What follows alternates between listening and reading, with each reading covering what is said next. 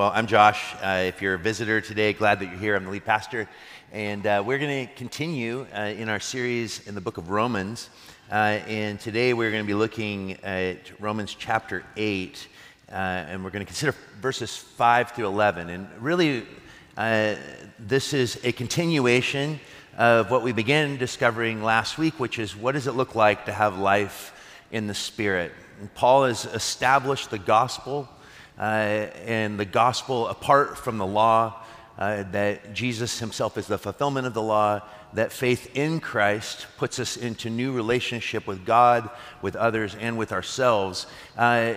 We go through Romans 7 and we see that even though we're a part of this new creation, this new reality as born-again believers, we still have to deal with the fact that we live out life in fallen bodies, with fallen minds, in a fallen world, which creates this war, this civil war within us, the flesh battling against the spirit and the spirit battling against the flesh. But at the end of chapter 7, Paul says this really beautiful thing. He says, who will save me from this body of death? And he says, praise be to God through his son, Jesus Christ. That the gospel, it brings us back again and again to the gospel, a total dependence upon the complete and absolute finished work of Jesus, which releases the power of the Spirit in us. I often say that the only thing that we truly have the ability to do as Christians when it comes to the freedom that we've been given is to surrender, is to continually lay our lives at the feet of Christ. And I think the Spirit-filled life is the outcome of that daily surrender. It's why Paul will, at the turning point in this book, at the beginning of chapter 12, when he moves into the practical, kind of pragmatic ways of living out the Christian life, he says, therefore, based upon everything I just got done saying, I beg you, brothers and sisters, by the mercies of God, that you present yourselves as living sacrifices. And he says, this is the essence of worship. So today, we're going to really talk about what it means to think God's thoughts after him. In 2 Corinthians chapter 10, verse 5, it says, casting down arguments and every high thing that exalts itself against the knowledge of God, bringing every thought into captivity to the obedience of Christ. Now, that is a powerful proclamation that's stated over the church and what we are to be about, that we are to be a people whose minds have been captivated by Jesus, whose lives are influenced by his Spirit, and which gives us the ability to discern the multitude of narratives that are moving around us at any given moment in history. That we have a new perspective on how we interpret the world.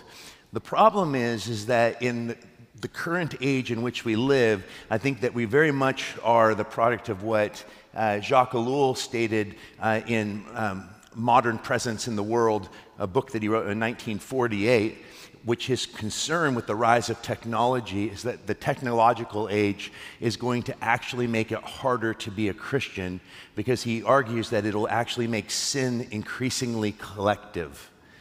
And what he means by that is that the more interconnected we become as a world, the more we truly become responsible for our brothers. We do become our brother's keeper. We can't escape the sin of others in new ways that we have never had to deal with in history. And Ellul didn't even see the rise of the internet. He died in like 94.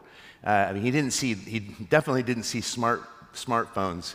And if he had only known how prophetic his words would be, this idea that our sins are more and more collective. I mean, you think about it. I just received a text message yesterday, thought it was a group text, that because I'm on all these group texts for Portland prayer team, Portland evangelism team, our staff group text, which is called Peep Dogs.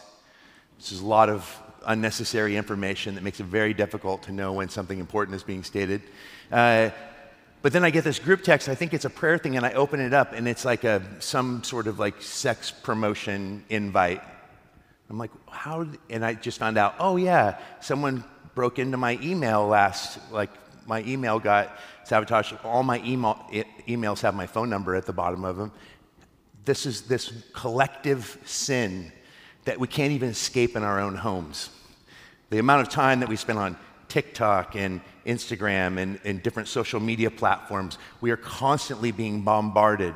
The amount of time that we spend watching the news and reading the news, these news feeds. If you're like me, you don't read in normal books anymore. You read on your iPad, which means that you're constantly getting pop-ups of new clips of information that are coming at you. All of these things create what I would refer to as an ADD nation, a distractibility that actually prevents us from experiencing all that God would want us to experience, a restlessness that is never satisfied, a continual pursuit of a peace that will not be found in the things that the world is continually presenting to us. And this is why it is so important that we learn how to take our thoughts captive into the obedience of Jesus. What we think about, when we are free to think about what we will, that is what we are or soon will become. Now, there's a book that was written by James Smith called "You Are What You Love," and he argues that we aren't what we think, we are what we love. But I don't think you can separate those things out, because we think about what we love, and what we spend our time thinking about ultimately will define what we actually worship. Because whatever we are fixated with, and that's the terrifying thing, especially when you're fixated on negative things, on life-sucking realities. I know what it's like to have a season of severe anxiety. All of a sudden, my God, if you will, was my anxiety, because that's all I could think about. It overwhelmed me, it consumed me, and it took the life out of me, literally. But I know what it's like to be fixated on things that aren't life-giving, and I know as well what it's like to be fixated on things that are life-giving. In fact, I had, I actually just looked out, a friend here whose dad is a therapist met with me, and he said, when I was going through my anxiety season, he said, "Josh, you're a very intense man, and I'm sure when that intensity is applied to life-giving realities, you're an unstoppable force. That intensity, however, if it goes into a dark place, will also be an unstoppable force." And that just put the fear of God in me in a way that I think was really healthy, of how essential it is that we are captivated by Christ. Proverbs 23:7 says, "For as he thinks in his heart, so he is." This is the reality of our lives. This is something that is important for us as we enter into an increasing there's a new way of approaching existence that has very little to do with history. It has very little to do with truth, because truth is no longer objective, it's subjective. And our new way of engaging the historical moment that we are in is through storytelling and narrative. And as important as those things are, I think that this speaks to the sort of self-centered nature of Western culture, Western civilization, that every person has the right to define existence for themselves. We don't have to concern ourselves with what happened in the 20th century, because everyone knows that history doesn't repeat itself, which is very false, and yet that seems to be the reality. We live in a society that is increasingly growing illiterate. The average American reads right now at a third grade level. Something like 70% of college graduates never read another book after they graduate from college in the US. And that just speaks to the distractibility, to the inability to focus, the inability to give ourselves fully to something. Now, you're looking at, someone call me distracted. I prefer Renaissance man. But I know what it's like to be consistently interested in a multitude of things. But the one thing that continues to anchor me in my existence, Jesus, my family, my church, those things anchor me and allow me to explore lots of different things as long as they serve the central thing. That's the thing, is that I don't think Jesus is saying you can't think about anything else. The question is everything that you're doing, is it coming under his lordship? That's really what it means to think the thoughts of God toward him. And are we interpreting the world that is consistently confronting us through the lens of the gospel, or are you now interpreting the gospel through the lens of the world? And I think this is one of the greatest challenges that the church is confronted with today, is that the church is collapsing left and right to its orthodoxy, surrendering its orthodoxy for the sake of making itself somehow more acceptable for modern sensibilities in an age in which everyone has the right to define for themselves what is right and wrong. I mean, I feel like we live in the book of Judges, and each man did what was right in his own eyes. And yet, this is not the way of the gospel. Chesterton stated it best in 1908. He said, an open mind, which most people say we need to be more open-minded. He said, an open mind is really a mark of foolishness, like an open mouth. Mouths and minds were made to shut. They were made to open only in order to shut onto something solid. It's a very powerful quote. What we put into our minds will define what comes out. And our thoughts always cluster around the secret treasures of our hearts. Fixed thoughts upon Jesus, what I like to say, building memories of God. Is your yesterday filled with memories of Jesus? What a powerful idea that is if we were to actually play it out. Well, let's talk about what Paul has to say here in Romans with that as a foundation.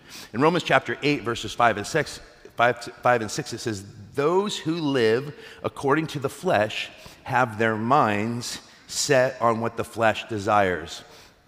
It's really important whenever you read the word flesh that you simply think of it in terms, especially in the letter of Romans, and sinful nature.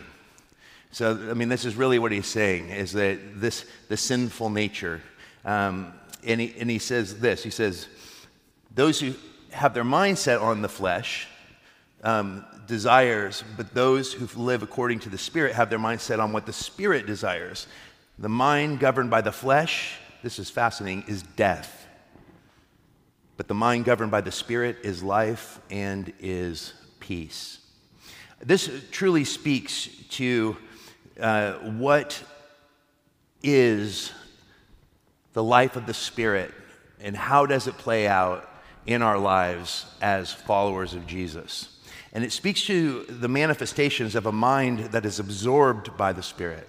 And the first thing we have to answer is, what is a Spirit-filled mind actually look like? And I think that Galatians chapter 5, verses 22 through 23 is the starting point for us.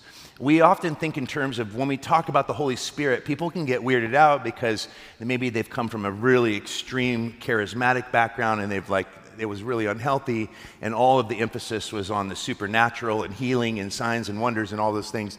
And it's not that I don't believe that the Spirit can do miraculous things through the body of Christ.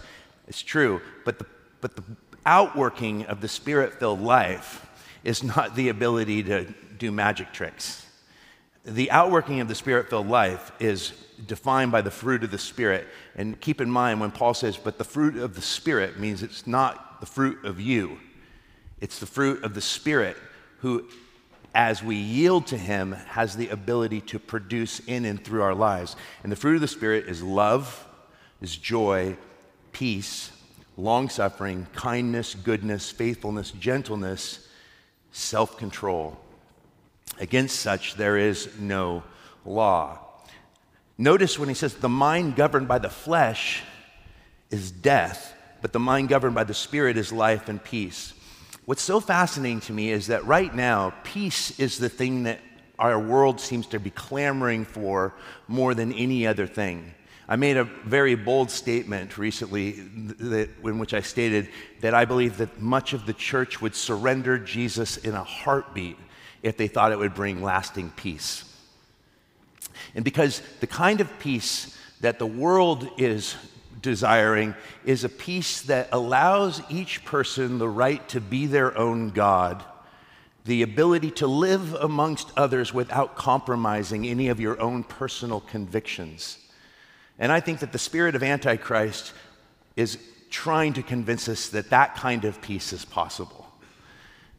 But the problem is that it is not possible, because when our lives are controlled by the flesh, by the sinful nature, not by the regeneration of the Spirit, but when we try to define for ourselves what will make us happy. So this is a great example. Portland, stressful place to live, a lot of destruction, a lot of complicated issues that are causing people to move out of the city. As people move away, what are they looking for? They are choosing to move their families to a place that they believe will bring them what? Peace. But that peace that they so ardently seek in those other places is not to be found, because no matter where you live, you still are living in a fallen world with fallen minds among fallen people. Not only that, if Satan died today, you will continue to sin tomorrow. So if peace is something that we're trying to pursue through our own efforts, inevitably it is going to lead to disappointment, to restlessness in new ways. Because every time you overcome one dilemma in one's life, I always say that the working out our salvation with fear and trembling is like playing a continual game of whack-a-mole, where you're just like, one sin pops up, you smash it down, and then another one pops up in its place. And it seems like there's this continual battle. This is the natural reality of that internal war that we are dealing with. Why, if we want to have victory, it is not going to be found through the methodologies or the ideologies or the political movements of this age, which none of them can satisfy the longing of the human heart. And if indeed we have the truth, and the truth is in Christ, and he himself is not information to be learned, but someone to be surrendered to, then we must find our peace and our shalom in him and him only. It's the importance of right thinking. 1 Corinthians chapter 2, verse 16 says, "For who has known the mind of the Lord that he may instruct him? But we have" what? "The mind of Christ." Now, none of us would be comfortable in this room saying, "I think exactly like Jesus." What Paul is saying, though, is the very mind of Christ is available to those that have been born again. That the Spirit comes. Jesus said, "It's good that I go to the Father, for when I go to the Father, I will send to you another helper, the Spirit of truth. And when he comes, he will bring to remembrance all that I have said." I've often said, he can't bring to remembrance what you have not first put into your head. He can't bring up the words of Christ if you haven't been. He can't be a good teacher if you're a horrible student. Because the issue isn't, is the Spirit of God a good teacher? The issue is that are you a good student? And we can't learn if we're not willing to take the time to take the information. And the Spirit will illuminate the Scripture, but it's our responsibility to read it. And as we read it, do we yield to it? God, show us your thoughts. Teach us how to commune with you. Help us to enter into intimacy with you. This is the importance of right thinking and what we have available to us. "Let this mind be in you," writes Paul in Philippians chapter 2:5, just to show you how important the mind is and how it's consistently addressed. "Let this mind be in you, which was also in Christ Jesus." And he's speaking of Jesus as the picture of humility. He humbled himself, taking upon the form of sinful flesh. He entered into the frailty of the human experience, and to the point of death, even death on the cross. And Paul says, this is the mind that should be captivating you. You're captivated by the cross. You're captivated by the suffering servant who is now the resurrected King. And as we humble ourselves before God, who has made it his business to enter into our sinful existence because he is not content to exist without you, that should create in you an ever-deepening desire to know him more. Tozer said a statement in his book, God Tells a Man Who Cares. Not God tells a man who cares, but God tells a man who actually cares. I'm going to write a book called God Tells a Man Who Cares. But in that book, he says, every Christian is as close to Jesus as they choose to be. Now, people always ask me, what do you believe about free will and, God's sovereignty? And I always argue, whatever freedom we think of, it is not the American ideal of individual rights. And whatever freedom we're talking about, it is freedom within limitations. And not only that, I would argue that before I knew Christ, when I was dead in my sins and trespasses, I was not alive, which would mean that I was not free. It took the Spirit of God intervening into the deadness of my spiritual existence and opening my eyes up just enough to say yes to the yes that he had already proclaimed over me in Jesus, to be truly set free. So I would argue that it is not until one is a believer that they actually begin to experience real freedom. But the moment you have real freedom is the moment you have the possibility of making a mess of your Christian life. Because spiritual freedom brings about responsibility. This is why Paul says, do not utilize your freedom to serve the flesh. If you've been born again, why would you, he says, you foolish Galatians, who has bewitched you? Why are you trying to perfect in the flesh, in your sinful nature, what God has begun in the Spirit? I think that we have often this idea that God saves you, it's his work, you just do whatever you want because he's going to have his way and do whatever he wants in and through your life no matter what. And it's this kind of idea of like efficacious grace, that it's like it's irresistible in a way that you will be transformed whether you want to be or not. But I've watched too many Christians, pragmatically, it just isn't the reality of what I have experienced in the 20 years of ministry. And that is that people, I believe, have met the living Christ, but the power of the voices of this age, their minds became fixated upon the things of the world, and they lost sight of their Savior. And it doesn't happen overnight. It is a gradual slope that one moves further and further away from Jesus. It's the dangers of drifting, because drifting doesn't take any effort. But only dead fish, as Malcolm Muggeridge said, goes with the flow of the stream. And we're supposed to be alive. And to be alive in Christ means that we have to begin to think right, because the world needs to see the manifestation of Jesus by the Holy Spirit in the body of Christ. I love this, set your mind on things above, not on things on the earth. Colossians 3:2 is, I have often heard it stated, you can be so heavenly minded that you're of no earthly use. I don't know about you, but I have never actually met that person. I think I've met plenty of so earthly minded they're of no heavenly use. But it's rare that you meet someone, they're so in love with Jesus that they just aren't helpful. I've met people that are really spiritual. I've met people that are uber religious. That's not very helpful. I'm talking about spirit-filled, someone that is so in love with Christ that when you talk with them, you feel like you have spent time with Jesus. That's how Luis Palau was for me as a friend. He was a man who seemed to just exude, and the closer he got to death, the more he exuded it. The closer he moved toward heaven, it was like he already had part of his life there. Darcy and I had a couple of friends that we got to know when we worked at Solid Rock, which is now Bridgetown. This couple, Tom and Isabel Moore, they were 92 years old. And Isabel, they had been believers for 75 years. And I remember Isabel would come to my Wednesday morning Bible study at 6 a.m. and we'd give Isabel a little comfortable chair to sit in, and she would just sit in the front and just look at you like she was looking through your very soul. And when she would pray, I remember she prayed for us once at dinner, and I opened my eyes and she was just looking straight at me with these piercing blue eyes, and I'm like, oh, she sees more than she should be allowed to see right now. But there's just this sense of the Spirit-filled life. There was a holiness, and the holiness did not manifest in harshness. It manifested in a beauty, in a kindness, in a gentleness.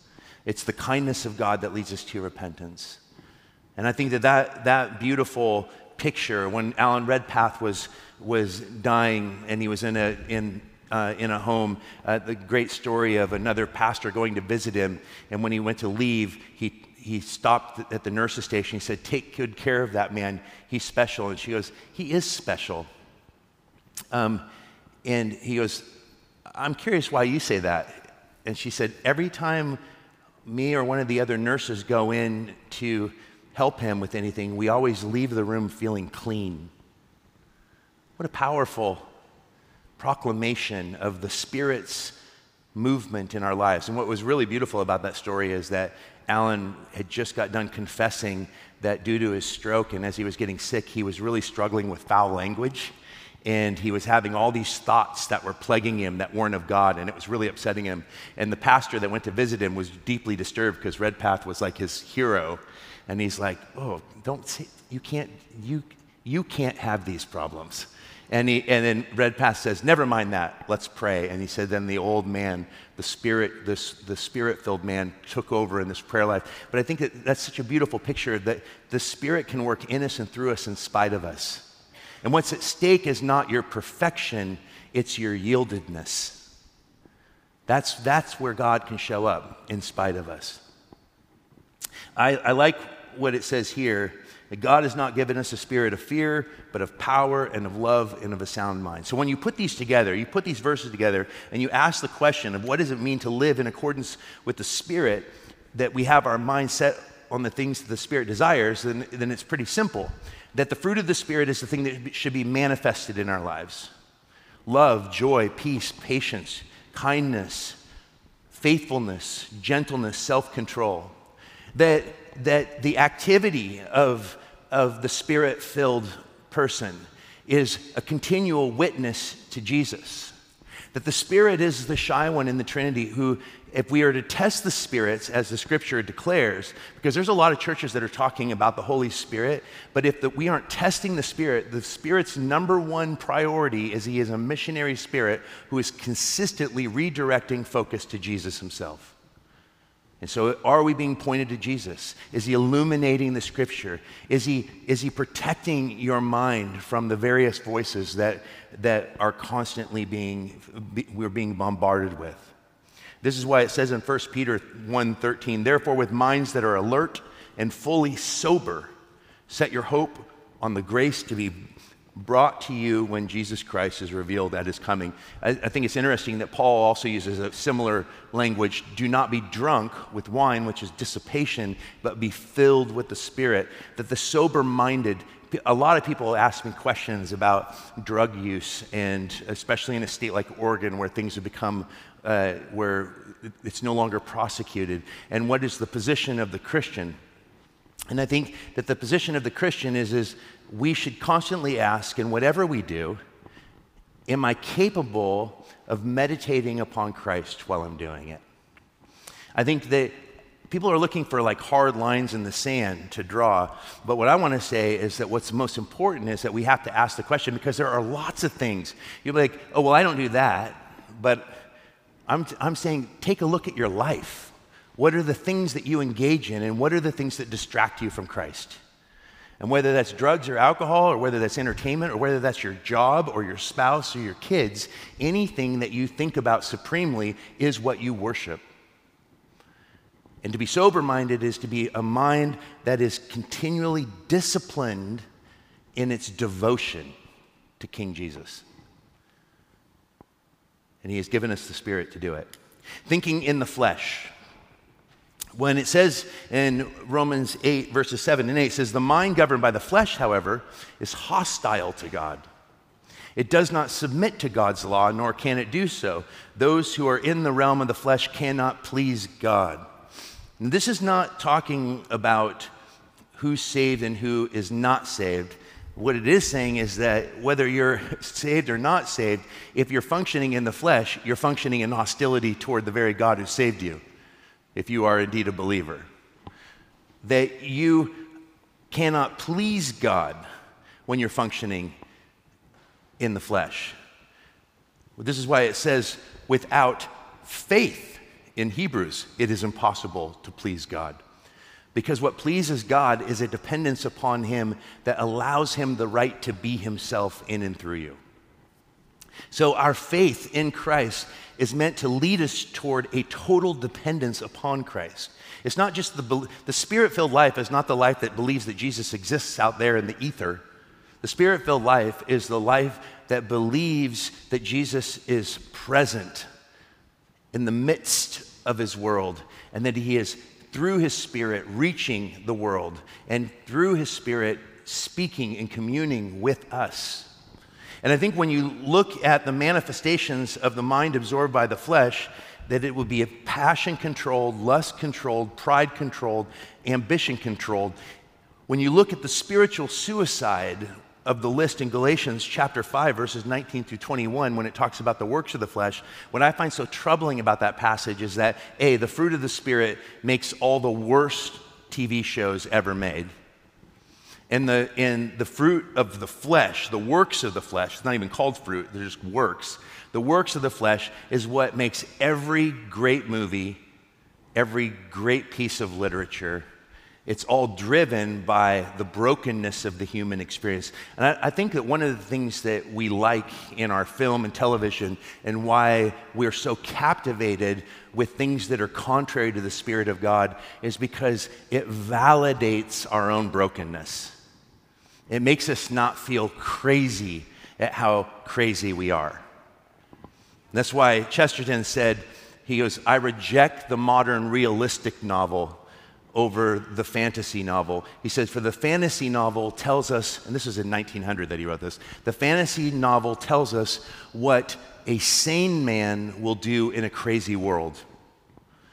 But the modern realistic novel tells us what an insane man will do in a dull world.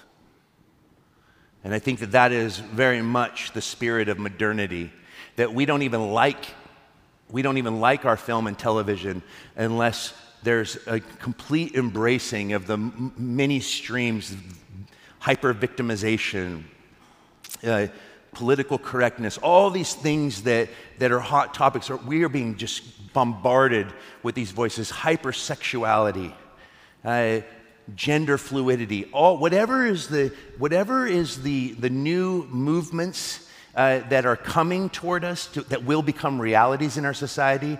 Our entertainment has been pushing those agendas probably 10 years before they ever get to legislation. That's why there are no battles. That's why the Christian right was the most failed, miserable attempt at trying to politically motivate a Christian nation, which you can't legislate morality. One must be born again, and our allegiance is not to any political system, period. It's to Jesus and his kingdom. And so when I look at this works, the works of the flesh are evident, which are adultery, fornication, uncleanness, lewdness, idolatry, sorcery. Harry Potter, I knew it. Hatred, contentions, jealousies, outbursts of wrath, selfish ambitions, dissensions, heresies, envy, murders, drunkenness, revelries, and the like. One translation says, and things like these, which I think that's the best category to show us that this is not an exhaustive list, that this is just this extensive list of just the fundamental muck of life that we love to watch in our entertainment. We always want to see people that are a little more messed up than us to validate our existence. And what's terrifying about this list is not about those who are outside of salvation.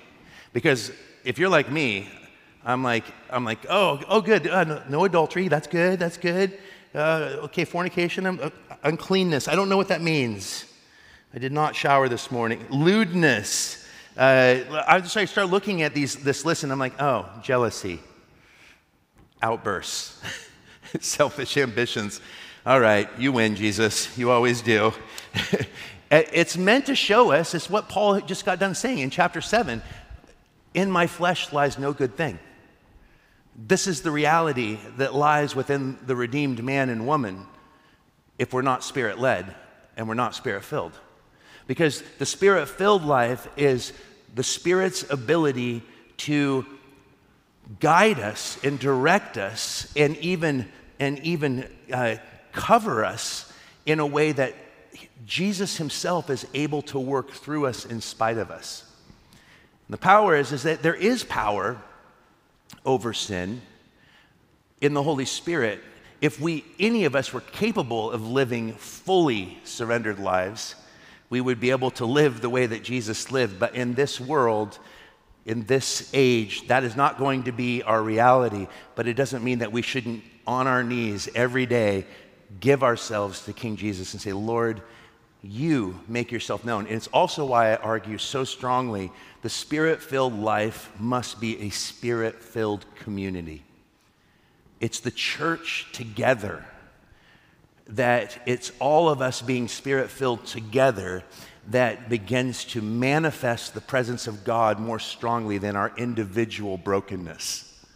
It's why mass evangelism is so effective. It's not because of the evangelist. It's because thousands of people gather in which thousands of them are already believers. And when non-believers experience thousands of Christians gathered together at the proclamation of the gospel, the Holy Spirit works in a very, very powerful way. It's palpable.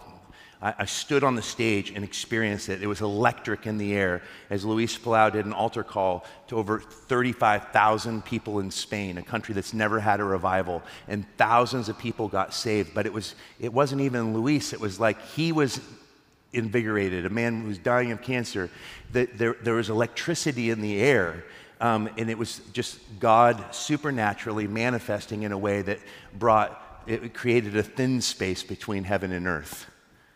And I think that that's the power of the Spirit-filled community, which is always important for us to remember because sin is still a problem that we're going to have to be dealing with. The fruit of the Spirit and the works of the flesh are always going to be at war within us, and it's coming at us from a million different directions. Our mindset concerns our fundamental attitude toward God. The reason the mind of the flesh is death is because it is hostile to God. Surrender to the Son is really the only thing that pleases the Father. So finally, living in the Spirit, he says this: "You, however, are not in the realm of the flesh, but are in the realm of the Spirit, if indeed the Spirit of God lives in you. And if anyone does not have the Spirit of Christ, they do not belong to Christ." I think it's very important that Paul does not mince words. He's restating exactly what Jesus himself said to Nicodemus, that unless one is born again, they will by no means enter the kingdom of heaven. That regeneration is the necessary reality. And this is why Paul, he says, we're called to test the spirits. We're also called to examine ourselves. It's not, I've seen some pastors who push on this so hard that one never feels truly saved. And I think self-examination is important, but self-analysis is paralyzing. That's why McShane said, for every one look you take into your own heart, take 10 looks to Jesus. Because if you spend too much time navel-gazing, you're not going to be happy with what you discover. But the real question is have you been born again? And there are ways that we can know that we've been born again. When you ask the question of, what did it mean for you when you prayed to receive Christ? Were you praying, Jesus, I believe you're the Son of God. I believe that you actually died for the sins of the world, and I believe that you died for me. I believe in that. Because that's not saving faith. Saving faith is, I am lost, help me. I believe in you. And what I mean by that is I believe you alone can save me. That it's not my belief that you're real, it's my belief that you have the power to change my life. And I am willing to put everything, my whole weight upon that reality. I am going to trust in you, Jesus, in such a way that you have the absolute right to be yourself in and through me. That our belief in Jesus is, we're not front-loading the gospel here. It is, you can't be saved if you don't realize you need a Savior. And you can't experience the Christian life by believing all the right things but never trusting in the very one who has come to give you life. Because Jesus isn't interested in what you know, he's interested in who you know. Because the mind that is captivated by the Spirit is the mind who has entered into intimacy with the King of the universe. And this is why I always push so hard that it is about relationship. Salvation in its essence is restored relationship. Sin in its essence is the destruction of relationship. We are made in the image of a relational God. His being is relational. The Father, Son, and Holy Spirit are a community within themselves. And our salvation brings us into that communal experience. So this is where he says, this is what it means. If anyone does not have the Spirit of Christ, they do not belong to Christ. But if Christ is in you, then even though your body is subject to death, even though you still live in sinful flesh, even though the death rate's still 1 per person, because of sin, the Spirit gives life because of righteousness, a righteousness that came from outside of us. It's an imputed righteousness. It's the righteousness that comes from Jesus himself. And if the Spirit of him who raised Jesus from the dead is living in you, he who raised Christ from the dead will also give life. I love this. Life. That's charisma. Literally, he gives life, charisma to your mortal bodies because of the Spirit who lives in you. I saw this with Luis in Spain. That night he got up to preach. He was so sick. He was feeling really weak. And then it was his turn to preach. And it was like, he was like invigorated with the energy and zeal that he had when he was like 18. He literally ran across this massive stage to the pulpit and just his fist pumping up in the air and preaching. And I don't know what he was saying because I don't speak Spanish. But it was, the energy and the joy and just, here's a man bent over by cancer and he's just standing upright in complete control of his body. And the control actually was a yieldedness to the control of the Holy Spirit. The Holy Spirit brought supernatural life to not only his words, but to his very physical being. For though the outward man is perishing, the inward man is being daily renewed. And I think that this is one of the most beautiful passages. Christ in you, this is the condition of that liberty which is ours beyond the law.